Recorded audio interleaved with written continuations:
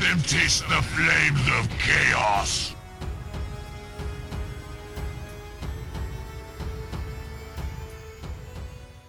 Randomly generated. This is the War Games Orchard. Welcome to the show. It's Nathan and GJ with you today. We have a fun little discussion planned for this episode. We're going to dive into a few topics that have been rattling around in my brain. But before we do that, let's hit on some news and some hobby.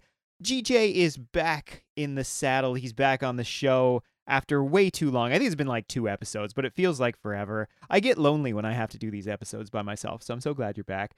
Yeah, thanks. I was already getting withdrawal signs, so Excellent. I'm glad to be back on as well. Good. I'm glad you also need your hit. And why don't you start us off with some news and some hobby? I understand you've been doing some stuff. You got a game in? Fill us in. I got a game in. It was 8th edition Storm of Magic.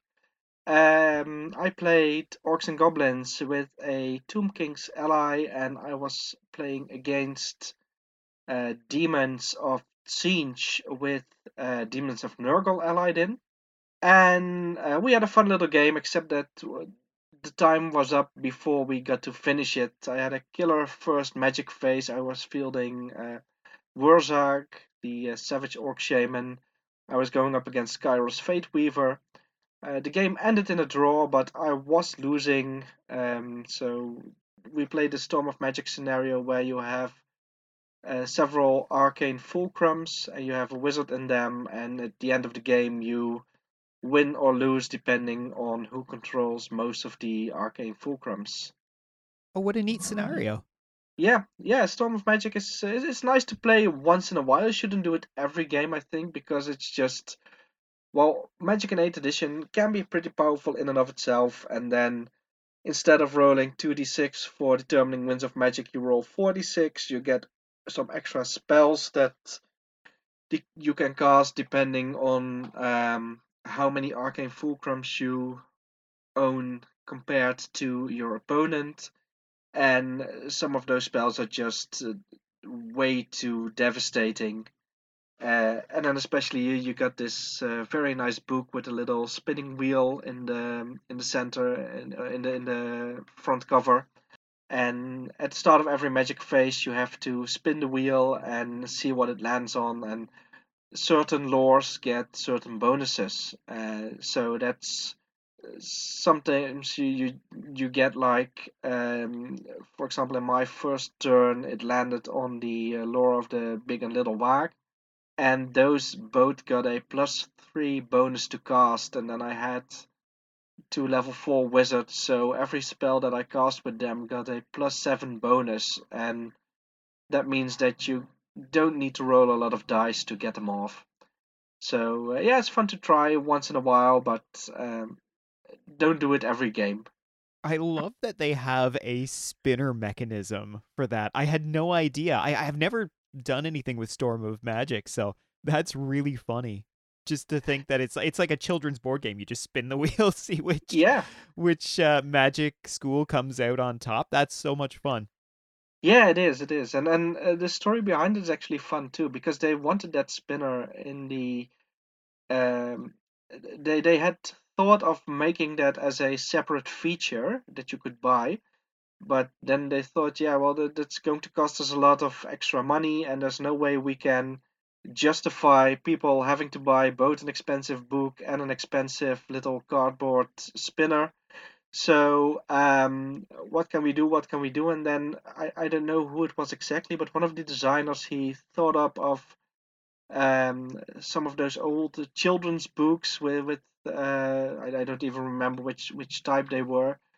This is, by the way, a very not well thought of anecdote that I'm telling now, with all the details missing out. But he remembered that there were some children's books that had some of those things, like a spinner or something in the inside cover.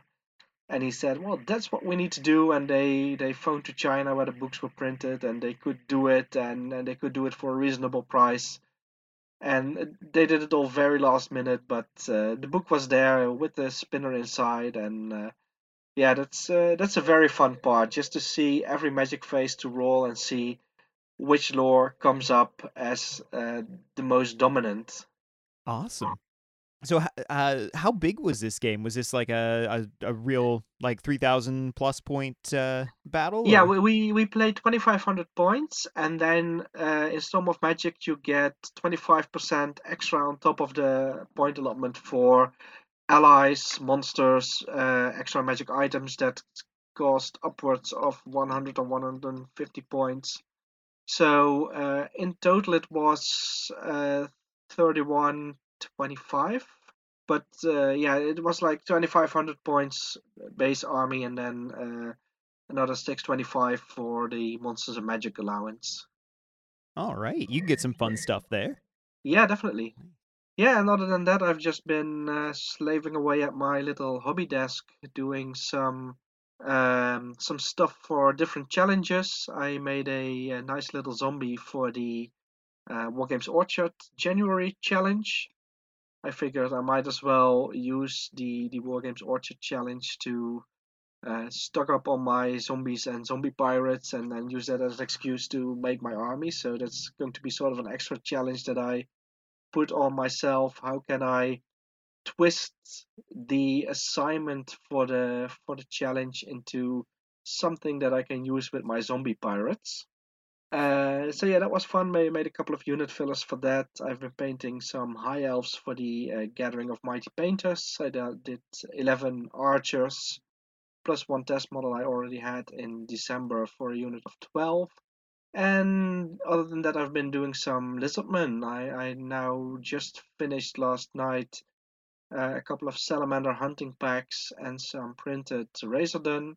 I'm currently working on a Saurus hero.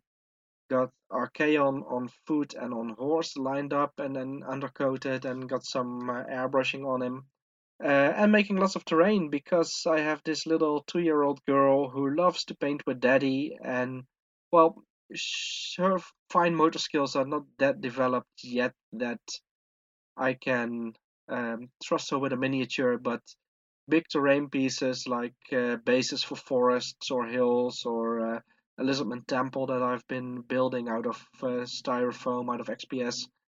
That's perfect for her, and yeah, she just loves painting with daddy for about 15 minutes, and then she gets bored and wants to do something else.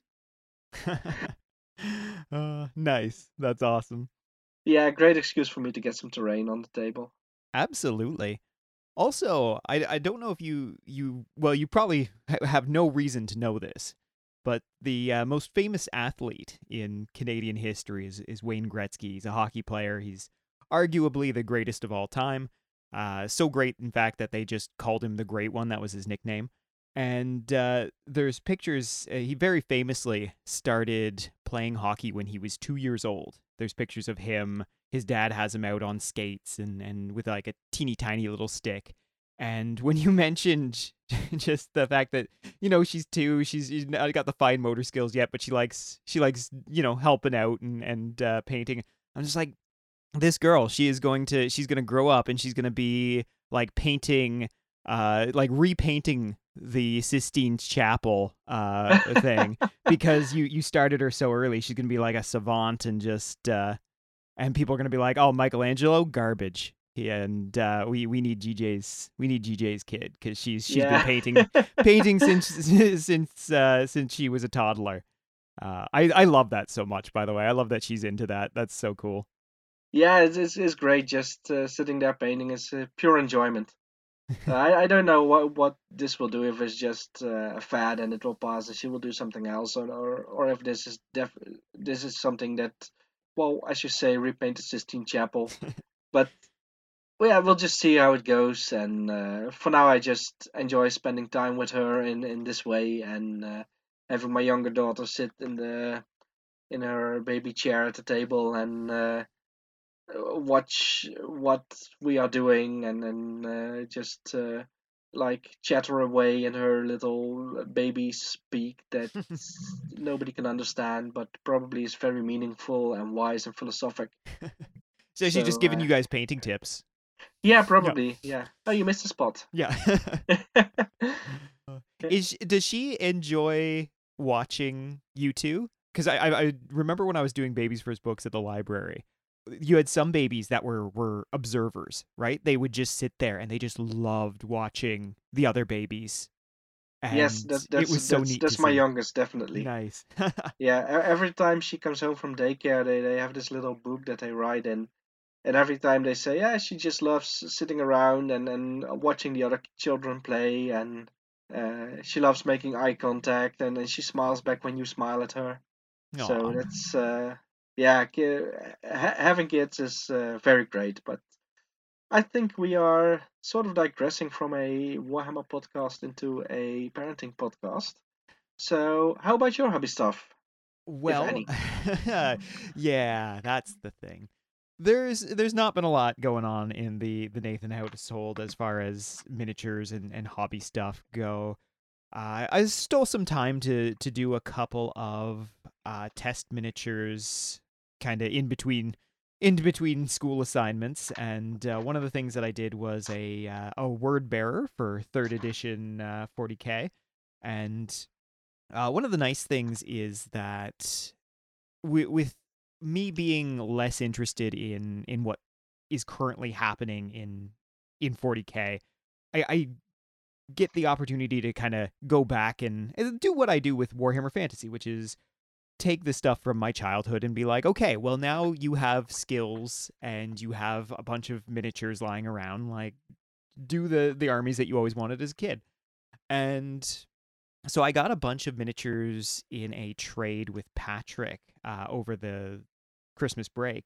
I traded him my ninth edition Ultramarines, which are all the big boy Primaris stuff, and all stuff that I was just like, I kind of was interested in, and then I was like, I don't know, these aren't my Space Marines, right? So I kind of just stopped working on them. So I traded him those for a bunch of Chaos stuff that is more era appropriate to what I'm into. So yeah, what I did was I painted up a nice little word bearer. I don't know if he would like to be called a nice and little word bearer, but the word bearers, they try hard. That's the thing. And one of the funny things about it is if you've ever played 40K, they generally have bad rules, the word bearers, as far as like Legion rules go. But I'll be playing these guys with the best 40K book of all time, which is the Chaos 3.5 book. So I'm going to be in good shape whenever I do those. And sometimes I just like painting Space Marines. And I know I've mentioned that on the podcast before, but it bears repeating that they're just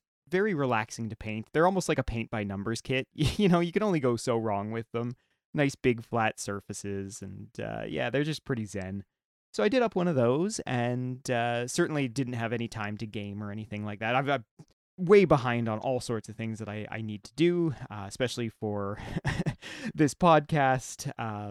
But it's gonna come along. I'm gonna have the February challenge out soon, and shout out to everyone who had done the January challenge. I haven't been as up on Facebook and given the shout outs on the podcast, but I'm going to catch up for the next one, and I'm going to go through those and give everyone their due. So if you've submitted something for that and I haven't commented on it or said anything, it's not because I don't like it. It's because I literally have not had time to go through things and check off all those boxes, but we'll be catching up on that and have February's challenge out soon. I'm thinking something sneaky for this month for February. Might be something like doing assassins or something. I'm not sure, but I'll figure it out.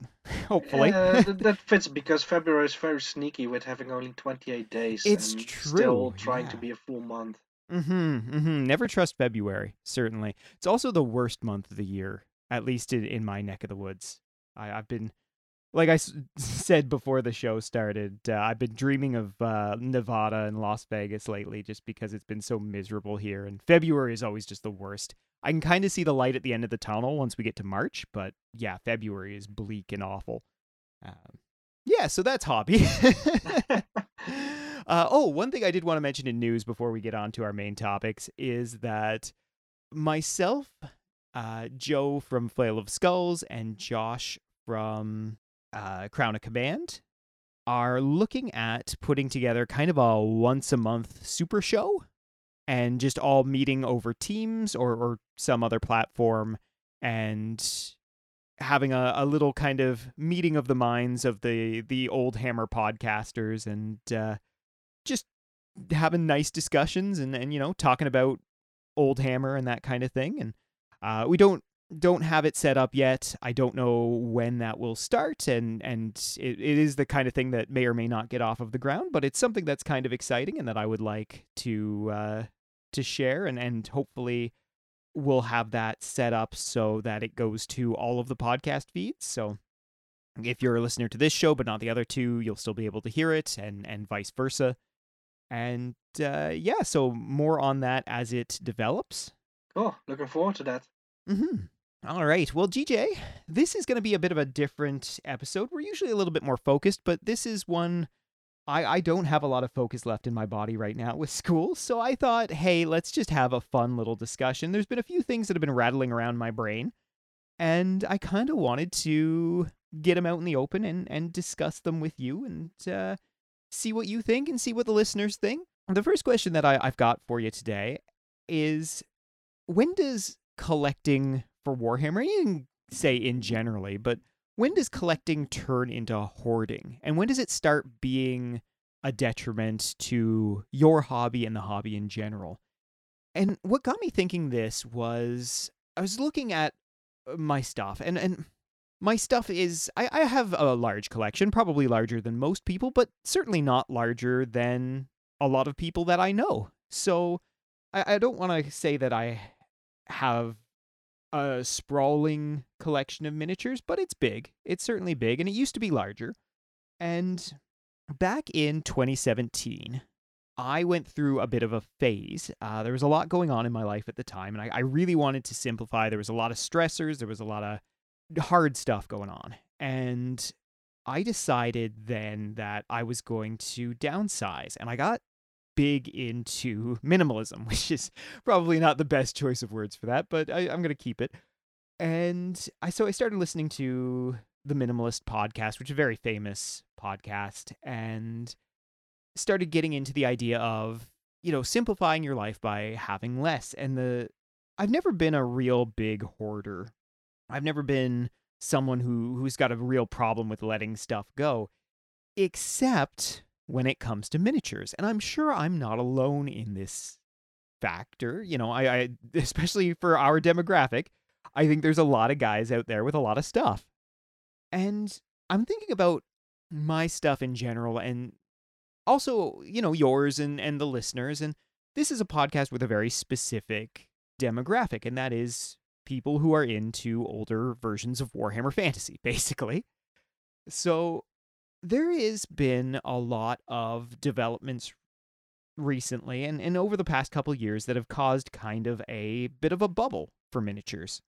And specifically kind of the Oldhammer miniatures, both for Fantasy, 40K, the old school Games Workshop stuff. It's become more and more valuable, a little bit more scarce, but a lot more expensive.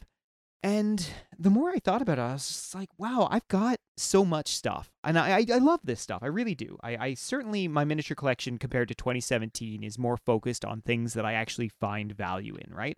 I don't go and just impulse buy miniatures at the store or do anything like that. I'm not trying to keep up with any modern games. So I've got this stuff that is, it's quite valuable to a lot of people and to me. But at the same time, I'm thinking to myself, well, am I just hoarding this stuff? Because a lot of it doesn't see play. A lot of it isn't going to get painted for years. Hopefully it will at some point, but it's still not going to get painted for years. And why am I doing this if there's someone out there that doesn't have this giant collection that I have and would value and play with it more, or someone who's just trying to get in to these Oldhammer games and wants to be authentic with them? But because I've got 3 or 4 armies or 7 or 9 or more, then am I morally in the wrong with just this collecting when these miniatures might be better served in someone else's hands who's going to play with them regularly, as opposed to me just breaking out an army once in a blue moon kind of thing? So I want to get your opinion because I know you've got quite a sizable collection as well, and I think by all rights you probably have a larger collection than I do just by the sound of things. Where do you lie on when is enough? Because I always, no matter what how much I have, there's that little lizard part of my brain that's just like, but what if you had more? And I don't know where it stops. And does it stop? Does it stop when I'm dead? What So yeah, GJ, what do you think about this? I don't think I'm at liberty to answer this. I don't think I'm the right person for this. Yeah, this is a question that I've been asking myself as well, but I don't really have a good answer. For me, it's just I find excuses to keep collecting, and maybe they are not excuses, but they are viable reasons. But I do actually have a hobby goal, and my hobby goal is that to one day own every single Warhammer army that's out there, and to be able to play the scenarios that were in White Dwarf and in the campaign packs and in the rule books, and to be able to field every unit that is in the army books. So, and that includes weapons options. So that is a very ambitious project for me, and probably not something that I will maybe ever complete, especially not when the old world is coming out and they are introducing new factions and new miniatures. So that's one thing.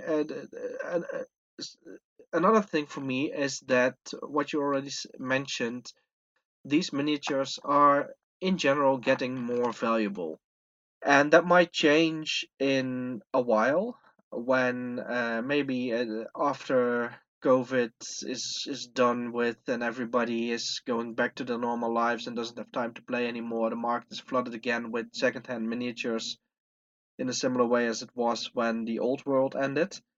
So then your valuable minis might lose their value, but for now, this is still a viable way of investing your money for a sort of, well, maybe not a complete retirement fund, but at least a little bit something extra on the side if you need it when you are old and gray. And there's also the joy of collecting. At least there's for me. I love buying miniatures. I love finding miniatures that I'm missing in my collection. Um, Especially the ones that you can't buy anymore from GW. A lot of them are still able. You're still able to get, but many miniatures, especially certain editions of miniatures, certain iterations, are no longer available through any official channels, and you have to wait for them on the second-hand market or maybe find a replacement from a third-party modeler. So yeah, there's those are reasons for me to keep collecting and to keep getting miniatures. And from what I've deduced so far is that there are still a lot of miniatures available. There's still a lot of miniatures out there, and both newer miniatures that will fulfill a role in those older miniatures, or maybe 3D prints. So I don't think you really have to worry about keeping miniatures that other people also want, because a lot of the other people are also collectors who will maybe play with them a little bit more than you or I would, but um, most of the times they will just end up in another pile of potential and not see the light of day for maybe the next decade or so. But that's just speculation, of course, and there will definitely be people who will be better served having those miniatures than you or I would be. Another reason to say enough is enough is when you get into trouble, like you run out of space, space to store them, space to store them, space to um, exhibit your miniatures, whichever way you do that. Or if it presents a problem like you are buying more miniatures than your budget allows for, or maybe than your significant other allows for. So yeah, I think this is something that I cannot answer for you or for anyone else, and this is something that will depend entirely upon one's own situation and means and drive and will to do things. And there are things that I would never do when buying miniatures, which is, for example, collecting sealed GW boxes just to keep them sealed. I don't mind getting sealed boxes, but I will at some point hopefully open them, take out the miniatures, assemble them, and paint them and play with them, because that's what I think those miniatures are made for. And yeah, sure, that will reduce their value. A sealed box will go for a lot more than an open box. But there are people who actively collect sealed GW boxes and sealed blisters and keep them sealed. And yeah, that's if that's what they want to do, then they are. I'm happy for them that they want to do it. But to me that feels just like this miniature is missing its goal. It's been created to be played with and not to be stored in boxes. So I have my opinion on that, but I will not judge anyone for being a collector of sealed boxes or something like that. So that's if you feel judged now as a collector of sealed boxes, my apologies. I did not mean to do so. It's just that that's not my cup of tea. That's a very long-winded way of saying what I started with, that I am not really qualified to answer this question.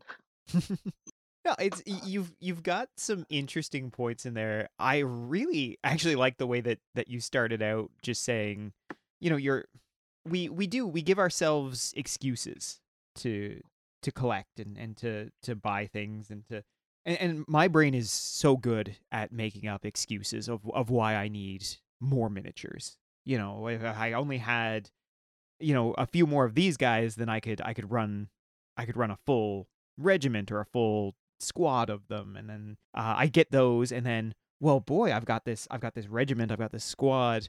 If I only had like another squad, I could make like a themed force, right? and Yes. it goes on like that for forever and ever.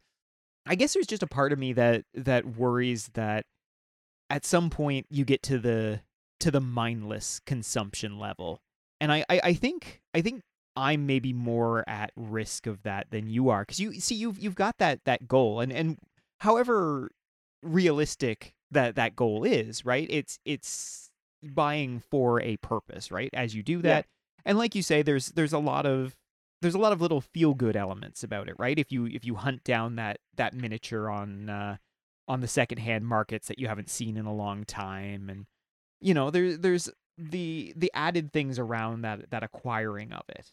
And Yeah, that's true. And I'm also just thinking about one very specific example of when enough is enough. And what comes to mind for me are Orc Error Boys. I started out in 6th edition and I got the 6th edition Orc Army deal, which included the battalion box, which had 16 Error Boys. And then I got a starter set, 6th edition, and I split it with somebody who played Empire, so I had 16 more Error Boys. And then I got the contents of another starter set, so now I should have at least what's next to 48 Arrow Boys, and I think most of them are painted.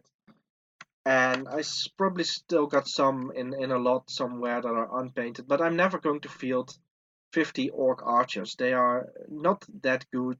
I want my Orcs to be in combat, not to be shooting.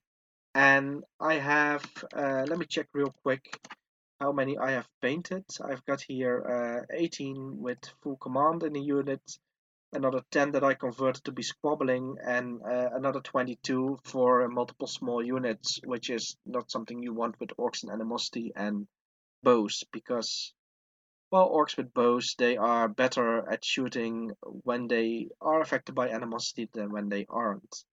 So that's 40, that's exactly 50 arrow boys, including one command group, and then I've got another 7 laying about. I got some of the classic ones. Got a couple of ones without heads that I put a note next to convert to Flayerkin.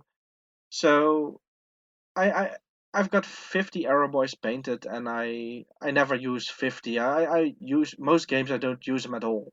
So that's definitely a matter of enough is enough. If I get any extra arrow boys now, I will just send them on to someone else, or sell them, or convert them into something. Unless I get, of course, some arrow boys, not hunting them down, but completely by accident from another edition, like maybe the metal. What were they a metal? The fourth edition arrow boys. There was some plastic ones because I know Warhammer Quest used them, Yes, yeah, and they those were are. Yeah, I got a couple of those lying about. But I thought there were also metal ones at some point. there But definitely was. I think there were metal blisters that you could get to supplement, and as well as the Savage Orc Arrow Boys, who were all metal as well. yeah, yeah. So yeah, but I'm talking about the regular orc Yeah, arrow boys, those from the sixth edition starter set. Um, yeah, that's for me definitely enough is enough, and I probably have more than I will ever need because there's no way I'm going to field 50 in a game. So it might be fun to try it out in a 8th edition horde formation. 50 arrow boys. I'm just going to pull that off in the next game sometime.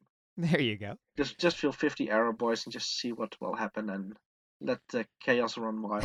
But yeah, so that's one specific example where I can say enough is enough.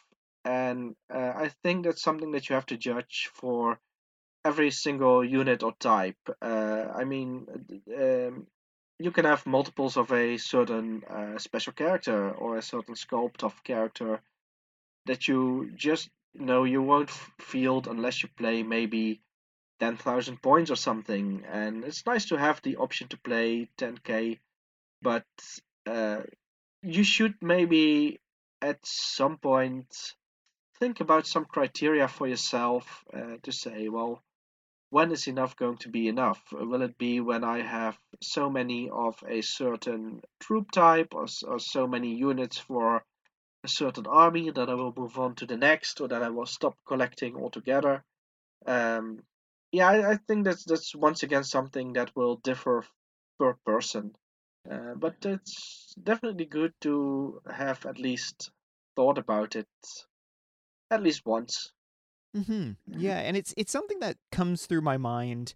I think just in times of stress, because my natural state is just like, okay, if I'm in a stressful situation, just to simplify, and if I'm surrounded by stuff, I find it very hard to just relax and concentrate and that kind of thing. And I've been pretty good, since the big purge that I did in 2017. There was a few things that I sold that I was later that I regretted, but most of the stuff I didn't. And I've definitely goldfished a bit since then, and my collection's gotten bigger again, but it's not as big as it used to be, and it is more models from the eras that I really enjoy and value. But there's always that part of me that's just worried that I'm doing this mindless consumption to fill some void, right? In my soul, that I should be maybe like doing something with more meaning, and then I'm just buying miniatures, and that's getting way more existential than I mean this show to be. So we'll move on to the next thing, but it's an interesting question. I'm curious if anyone else kind of tackles with that, or you just like you just happily get your stuff and you don't think about it. I don't know, because I don't Yeah, think about well, it a lot until I do, and then it really eats at me. when you mentioned downsizing in the podcast, I don't know if that's the same thing, but I have heard rumors about this Japanese woman called Marie Kondo, who is very big on throwing stuff out. And I think if I ever should have a nemesis, it would be her, because I'm the exact opposite. I'm a hoarder. I'm a collector. Well, collect at the moment mostly Warhammer Fantasy, but I also have a lot of Lord of the Rings miniatures. I have lots of books, both fiction and non-fiction. I have several fossils lying about. Just all these odds and ends, and maybe at one day I can start a museum or a cabinet of curiosities, because that's probably what my house is, or at least my workspace. But why do I mention her? Because one of the things that I know about Marie Kondo's method is that she says you have to ask yourself about your stuff. Does this bring me happiness? Does this make me happy? And I can get immensely happy from just scoring those miniatures, but also sitting down and playing with them, sitting down and painting them. Um, I think we all know that experience when you're just in that zone painting miniatures, and for me, that's just a way to wind down and to yeah, just usually I try to get in maybe an hour or so at least of painting before I go to bed. I can't even I don't manage to do that every night, and sometimes I have to force myself to get up from the sofa and sit down to paint. But once I get painting, and once I put on maybe a podcast or a YouTube video or something like that in the background, then I can easily lose myself and have a very happy evening just painting miniatures. So yeah, to me that would definitely be something that it brings me joy to do Warhammer related stuff. And you can say, yeah, it's just mindless consumerism, just getting these things, but I think to a lot of people it's more than just that. It's there's a real sort of, well, yeah, I don't want to get too mushy here, but uh, a love for the game, for the setting, for the miniatures, for the hobby. And I do think it is very important for everybody to have hobbies to be able to do, to get your mind off of things, and to wind down, to recharge your battery, if that's the way for you to recharge your battery. And um, yeah, just to have something that will help you do that. And that can be Warhammer, but it can be anything. It can be computer games, or reading books, or watching TV, or yeah, all kinds of stuff. And for me, it's most definitely playing with my toy soldiers. Awesome. I really like that you mentioned both Warhammer, the hobby, and reading books, because they both are kind of a transportative method of getting out of the world and getting into a different one. Because I don't know if everyone does this, but I will often, when I'm painting, think about the character that I'm painting, or the whatever it is, if it's just a regular soldier or if it's a character or whatever, and just think about, with the look of the miniature, what they might be up to, or what kind of personality do they have based on their face, or that kind of thing. And it does just kind of get you far enough from the real world and your worries and your cares to be really valuable in that way. So yeah, it's interesting. I do think, I think you've convinced me that there is more value to what we do as hobbyists than, say, if I was a sneakerhead who collected shoes, right? And kept them in their boxes, or God forbid, something really dumb like NFTs, or those kind of things. Although I suppose that's just a speculative investment market. It's not really, people don't buy those for the art. But Help a Dutchie out. What are NFTs? oh god, it's a whole rabbit hole. They're non-fungible tokens, and they're all, it's all blockchain stuff. Basically, they're really weird little receipts of purchase for ugly pictures, usually online, and people use them, I guess, in a lot of ways to launder money and do all sorts of sketchy things. But people also invest in them because there's a huge speculative market going on, like Beanie Babies back in the 90s, or Tulip Mania. And yeah, Oh, wow, I they're didn't know that. yeah, they're I thought it very was weird. maybe something Canadian that I didn't know about, but This is just me being a technical illiterate. No, no, I find it really interesting. So I watch a lot of videos on crypto and crypto scams and things, and it's a whole wild west market right now, the whole crypto industry. But I do find it really interesting, which is the only reason I know about any of this stuff at all. But yeah, Yeah, anyway. and there's no reason whatsoever that most of those videos you watch start with the words "how to" about crypto scams and Oh my everything, god, right? man! If I had that kind of technical knowledge, oh boy, yeah, it'd be a little tempting with the money that gets thrown around on these things. But luckily, I am not smart enough to scam anyone. That is, I had hoped that you were going to say something like, "No, no, no, I'm too honorable for that." But no, I'm just a yeah, dummy. Just a dummy. You know what? Here's how you'll tell that if I ever get into some kind of like running some kind of crypto scam is that the production values of this show will skyrocket, and I'll have quit going to school and not having a job, and continue not having a job, and I will just be doing silly Warhammer videos and podcasts for the rest of my life. That's that's how you will know that I have struck it big. Let's let's hope you do, but let's hope you don't yeah, over other people's backs. that's it. That's it. Yeah. We are going to move on here to our second topic for today. And this is going to be a big change of scenery from our last one, a little bit less serious. That is something that I've been thinking about for a while now because my favorite books to go through generally are the Chaos books because they're so much fun and they're so weird and wonderful. And each era of Chaos is very different in the way that you make your army and you put them on the tabletop, and the fluff changes a little bit. It gets a little bit more streamlined, a little bit less weird from Oldhammer going into Hero Hammer going into the later era.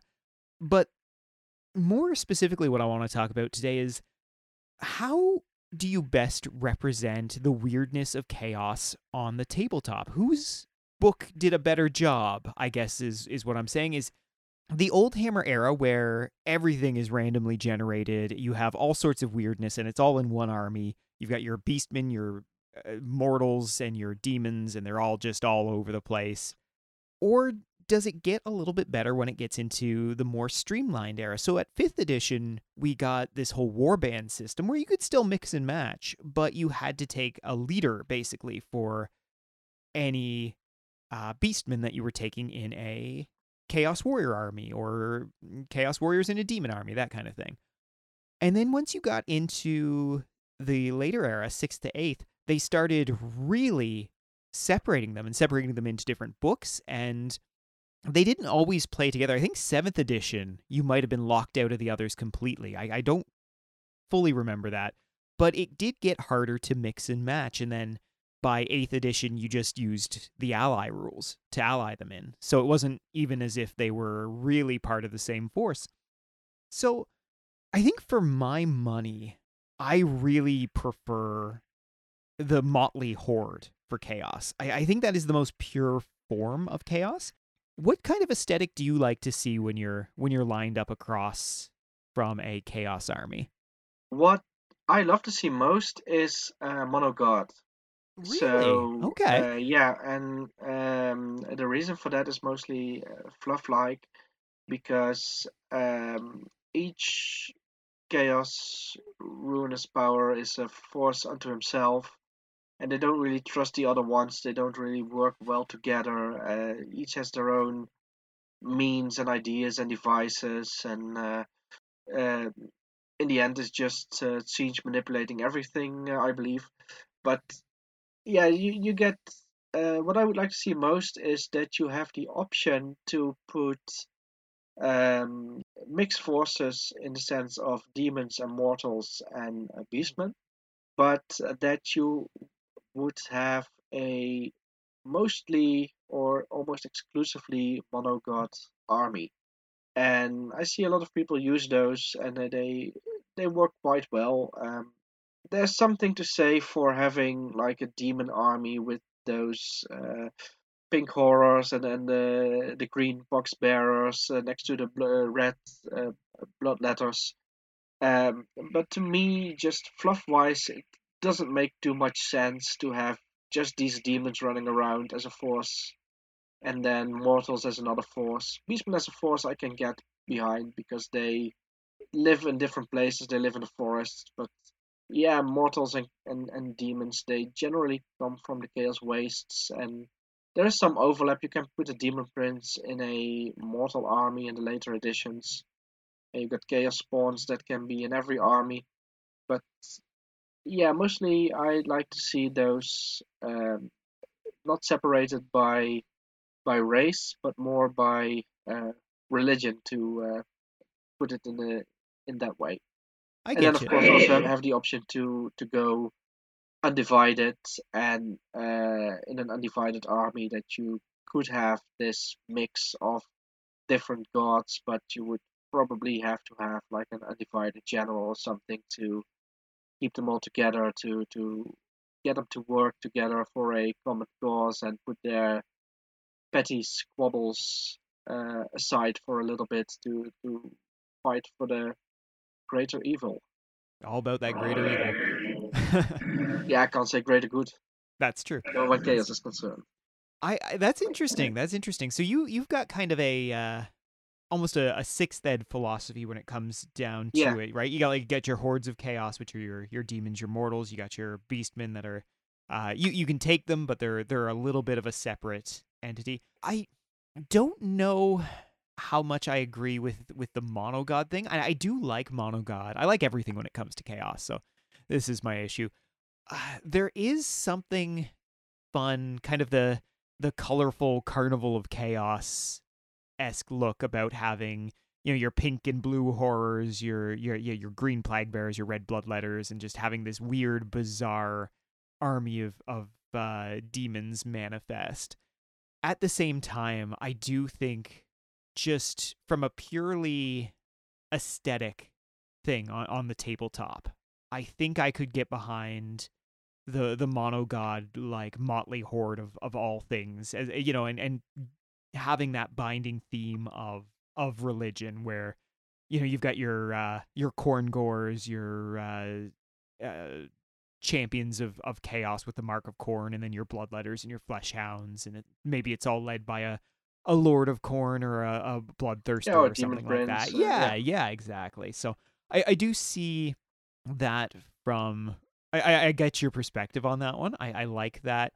From an army building standpoint, would you rather have a single big list that is so? And I know you prefer keeping beastmen separate. So in this case, we'll say like a hordes of chaos list where it is dependent on your general, or would you like something more like, say, the fourth ed way to build a chaos army, which was you have to have this particular general or a particular type of general, but then you don't have to worry about specific special choices and core choices. They're all just kind of mixed together. yeah. I think I prefer that latter one, just all mixed together and not so much separated. And well, beastmen can be separated, but they don't really have to be, in my opinion. Mm. Yeah, Um, I, it makes sense to separate them out just by demographics, because you find beastmen in the forests in the Empire and in the forests of Bretonia, and they are sort of like um, a bit like the High Elves and the Wood Elves. They live in different places. Don't know if yeah. that's a correct comparison here, but yeah, and demons and mortals are much more closely together. So it would make more sense to me to have those in the same army, Mm-hmm. and then maybe have some room or allotment or a certain percentage that you can spend on beastmen allies, or maybe not call them allies, but yeah, you can also find room for other allies in there, like maybe some chaos dwarves or something like dark elves allied in through the cult of Slanesh, maybe, or orcs and goblins that have been enslaved or to send out in front of the horde or Skaven or something like that. You can think of all kinds of things and reasons, fluff reasons to do something like that. You know what? You've hit on something kind of awesome. That it also kind of bugs me that I want to talk about, which is these very underrated non-chaos allies for chaos look so good together on the battlefield. Like dark elves and chaos together look incredible. Chaos dwarves and chaos, Skaven and chaos I really like as Yeah. well. One of the things that kind of bothers me is as you get into the later editions, you move further and further away from those kind of non-traditional kind of chaos allies. So in third edition, you could have, it wasn't uncommon to have a chaos dwarf or a dark elf leading a chaos warband, right? They would fall to chaos. I mean, the chaos dwarf it's right in the name. They're already there. But the dark elves, of course, they started out as a cabal of chaos worshipping sorcerers in the original fluff before the whole thing with the Witch King and everything. And I'm kind of sad that chaos became such a human only club. It kind of Yeah. bothers me a little bit. And it's the same issue that I have a little bit with the undead. And I understand Yeah. like sculpting limitations and whatever. And you don't want to make too many of like the same or too many different sculpts for like zombies and skeletons and stuff. But I wish there was more options. And it's really easy to say, oh, this Chaos Lord, he is a dark elf, and he wandered into the Chaos Waste to seek his fame and fortune. But I just kind of miss that inclusivity, I guess, of chaos in the earlier editions. And then when you get to the later editions, it's all about the Northmen, right? Like the various tribes of humans that live up there. And I think the more weird and diverse and strange you make chaos, the better it is from an aesthetic point for me, and the more interesting it is. Like chaos should be the ultimate equalizer between the species of the mortal world. Heck, you can get a chaos goblin. I've rolled up random chaos goblins before in the followers chart in third ed. I would love to see a regiment of chaos goblins. That sounds awesome, right? Like they would be probably just as effective as regular goblins, which is to say not very, but you throw a few tentacles in there. Maybe one of them has the head of a wolf or something. I don't know. I just really I think we need to make chaos weird again. I think chaos has gotten way too streamlined. I think and I'll order that cap. yeah, right. I want to get those made up now. Yeah, it's. I think that really bothers me, and I don't think I had ever thought about it to this degree before you said that. But yeah. What are your feelings on just having those oddities in chaos? Yeah, I completely agree, mate. I'm bothered by the same thing. One of the undead regiments that are closest to my heart, model-wise, is the Cursed Company, because you get undead orcs and undead skaven and undead sorcerers and an undead high elf. You get that mix in there. And what I mentioned, I believe I mentioned it here sometime. I don't remember the exact context. Was maybe Skaven slaves, have them not just be Skaven, but also throw some humans or some goblins or something in there. And beastmen, why are all beastmen only goat-headed? I mean, you rolled up something with a fire-breathing tiger head or something, I believe. That sounds right. Yeah. Yeah, so I would love to see GW, especially for the Chaos factions, go back to those Realm of Chaos books, take that D1000 table, and uh, just look at all the options there, and maybe split the table into 10 equal parts, and get 10 modelers here and say, well, you're going to make these options, you're going to make these options, you're going to make the extra knees that Nathan rolls up all the time, you are going to make the fire breathing tiger head, and just get those things in there on the sprue. And there have been a few nods into certain directions. I believe these 6th edition skeletons, they had mostly human heads, but there was one uh, animal head, like maybe a goat's head with the curly horns that you could put on. but it's still a mostly human body. You had the Chaos Giant that you could build from the giant set with the hooves.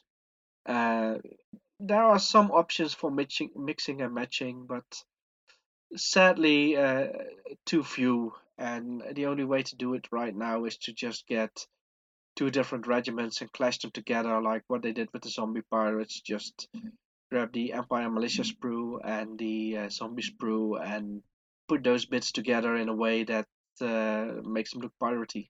Yeah, absolutely.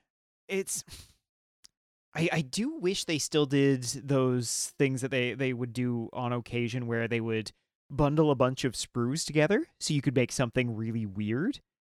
They did it especially for third edition 40K, the Eye of Terror campaign. They gave you an orc sprue, an undead zombie sprue, and an Imperial Guardsman sprue, and you could just make these weird mutant things.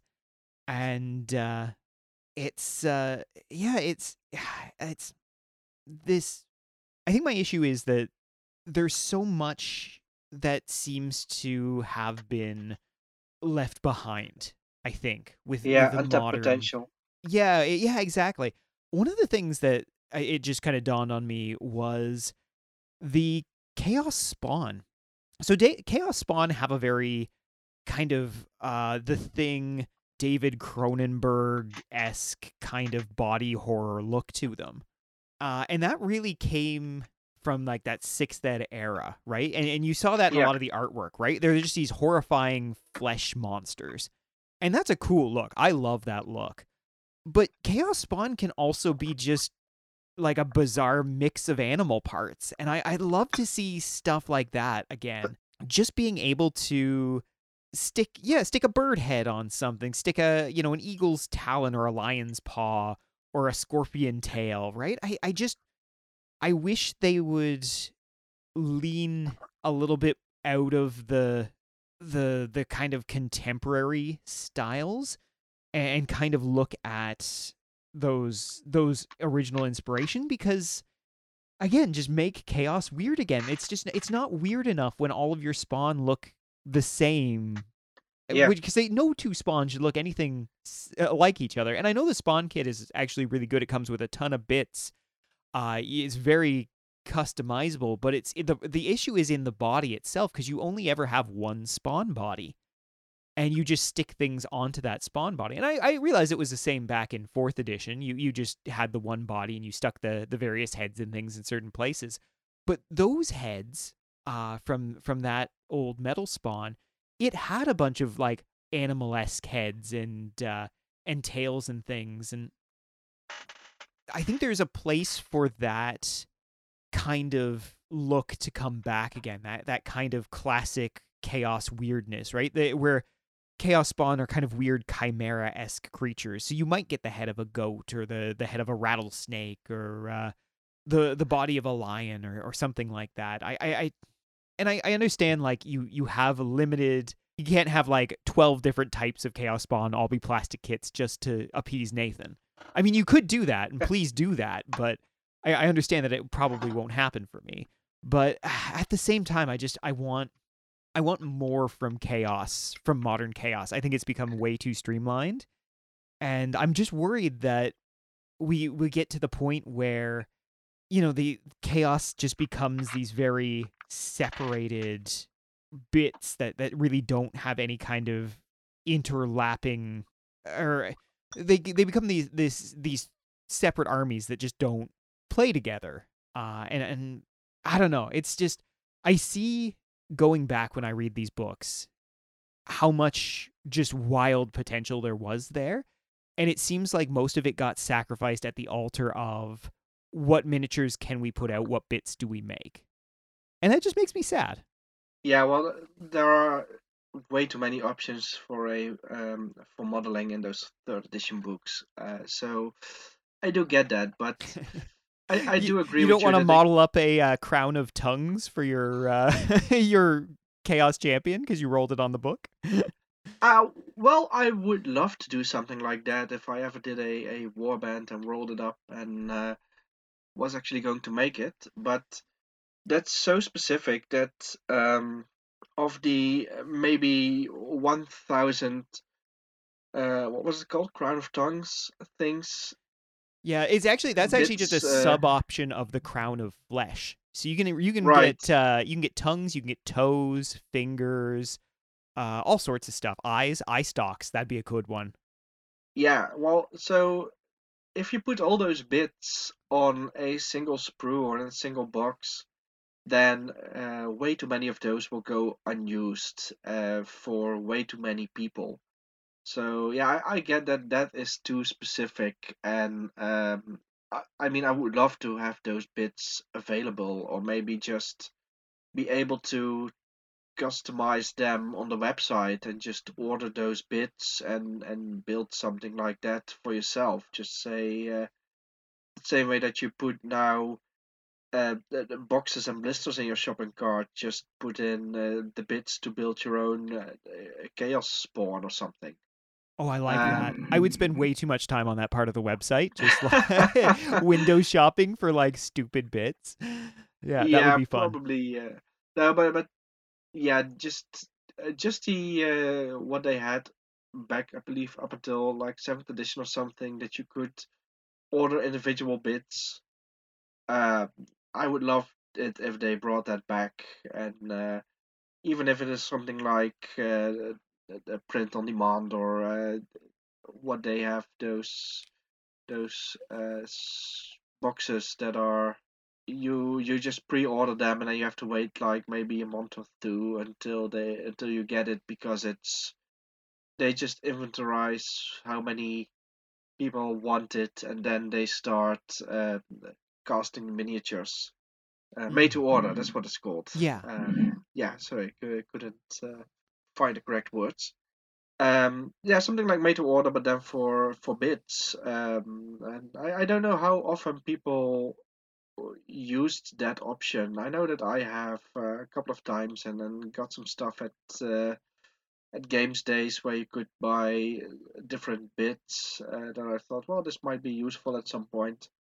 Um, yeah, that would be nice. And then another way to do that, by the way, those different chaos spawns or different options, is to have different boxes of chaos spawns, and have them dedicated to the different factions, or the different gods. I mean, so get a box where you can build a spawn of Nurgle, and get a box where you can build a spawn of Siege. A bit like what they sort of suggested back in the, was it the sixth edition Hordes of Chaos book, where you could give your chaos spawn a mark, and then it would become like a beast of Nurgle, or some of those terms from the older books that later got their own miniatures back again.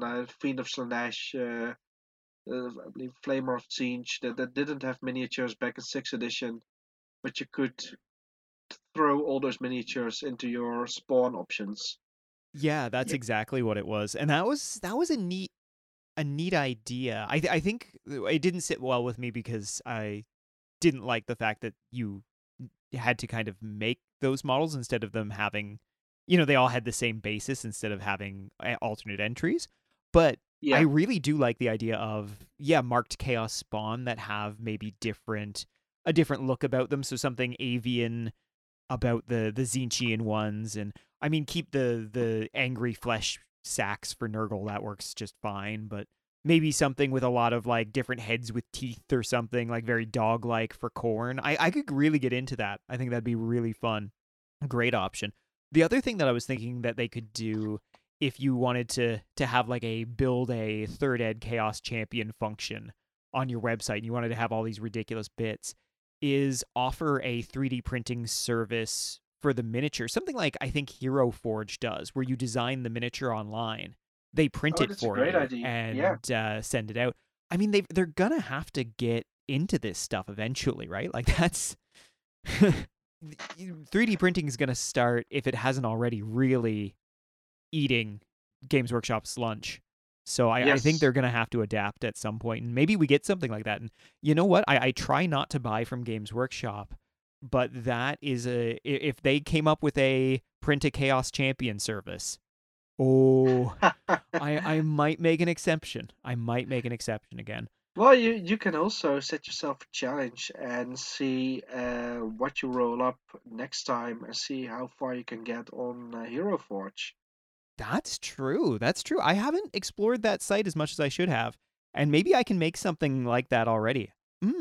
Next time I do a create a champion, I think I'll do that and see if I can make Nice. something Yeah. approximate to it. The only time I used Hero Force was because I wanted a model for Luther Harkon, the vampire pirate, and I did not find any suitable models, so I built one. But I only explored that particular option. I didn't really play around with what is there, so I don't really know how far into the rabbit hole of chaos you can go on that site. Yeah, it's worth checking out for sure. I have no answer for that either, since I think I've spent even less time there. But it, Yeah, so if the next Wargames Orchard podcast doesn't show for at least a month, we know that Nathan has found out a way to make Chaos Champions in Hero Forge. yeah, I'm sorry guys, that's my life now. If that's the case. um, all right. Well, we've been going for a little while here. I think we've had a good discussion on this stuff. I think to put a bow on the chaos stuff, if I had to choose kind of an era of chaos to live in and how to make my armies, I think it would be the fourth edition one. I think I'm good with the only real downside for the fourth edition book was you had to have a Chaos Lord be your general, which wasn't unusual for the fourth ed books. A lot of them did that. The Dark Elf, any of the Elven Yeah, books, you had to have an Elven general. The Chaos one is a little bit, it hurts a little bit because you have these other cool options like the Beastman Lords and the Demon Lords and stuff, but I can always live with a Chaos Lord. I like Chaos Lords a lot. But what it allowed you to do was just pick and choose from regiments after that. So you could have all sorts of crazy weirdness. You still had Chaos Centaurs, they hadn't disappeared yet. So I think that would be my era, and I think GJ, you were saying that the sixth ed one is kind of your sweet spot yeah, for I chaos as think I'll well, go eh? for that. Yeah, Yeah, I think we got a good ones there. I need to play with that fourth ed chaos book at some point because I've never done that. I started the game in fifth edition, and it was very soon after that I really got into chaos that the Realm of Chaos fifth edition came out, and so that was my intro to the dark gods and eternal damnation. But I would love to explore the options in that fourth ed book because I have so many models to do a real weird horde of chaos, and I think short of trying to sucker someone into playing third ed Path to Glory with me, I think that's probably the closest I'm going to get to that golden era chaos stuff. well, if we can do Path to Glory remotely, I'm definitely game. You know what? That would probably work well remotely because it is just war bands, right? It's just weird and Yeah. wacky war bands. Uh, the only issue with that, GJ, is that you're going to it would fall to you to build my chaos champion, and you've seen how things turn out for those, so Well, might be a struggle. uh, why would it fall to me? Why can't you build mine and I mean, yours? well, because Ooh, reasons and stuff, reasons. and Yeah. yeah. Well, I will definitely think about it. Cool. I am usually very bad at making decisions and choices, things like what to paint next or something, which options to use. So if all the options are determined for me by using random tables, then at least I know what to do. There's a Might be beauty to fun to that, do right? it. Like Yeah, of just like letting the dice it's decide, a and you're just sort like, of okay, well, it's out of simplicity. my Yeah. hands now. Yeah, yeah, exactly. That Yeah. nice simplicity to it. All right, well, GJ, before we wrap things up here today, we're gonna do something we haven't done in a little while, and I've got a little game for you today. All And right, bring it I say on. game, it's just trivia, but trivia is fun. So I've got some chaos trivia to go with our chaos discussion, and we're gonna talk about some godly trivia, some dark godly trivia, and we're specifically talking about greater demons. So we're gonna test what you remember about greater demons through the ages. All right, so before we start, can I please remind you that I have only limited experience playing against demons, and that is mostly in 8th edition, and no experience at all playing with demons. So I don't expect to score too well, but Don't well, we'll worry. see how it goes. It's pretty surface level. There's nothing that's ultra in depth here. So this is more of which demons do you know and recognize kind of thing. All right. That All right. So we have might be. yeah. I have faith. I think you'll do well. I think you'll do well on this one. So we got 5 questions and a bonus for this. So for the first one, and I think this one is one that you can. I've got confidence that you can get this one. Name the 3 special character greater demons that appear in 8th edition. All right. I know there's Scarbrand, the Bloodthirster. Yes. There is Skyros Fate Weaver, what's he? The Lord of Change. Yep.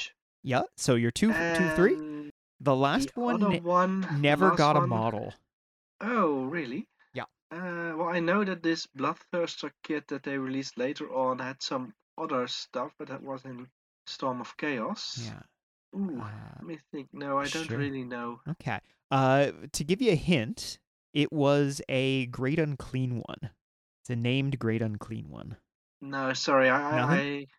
I know the Nurgle things with models because I got them on my I have them list or my wish list, but well, I should have this one then also on my list. I know it's not Epidemius, which is the He is the Herald, so yeah. and there's also Festus the Leech Lord, but that is a later model, I believe. Yeah, he's in Warriors of Chaos. Oh. I think he came in in 7th edition, and then he stuck around, and he actually had a bit of a part in in the end times, if I remember correctly. Yeah, I know he's still for sale, but yeah. I think those are the Nurgle special characters that I know of. Okay. So without checking my my list and cheating on you, I can't really say. All right. So the last one we were looking for was Kugoth Plaguefather. He is the Great Unclean one that rode around on a bed of Nurglings, and he could hurl Nurglings at the enemy. And I'm Nice. so devastated that he never got a model because of that. Yeah. All right. So the name does ring a bell, but yeah, like I said, I didn't have it in my working knowledge. Yeah. All right. So next up, there was only one special character greater demon in 5th edition. Who was that? And he was in the Champions of Chaos supplement, if you've read through that. I know that one, and I actually have that model.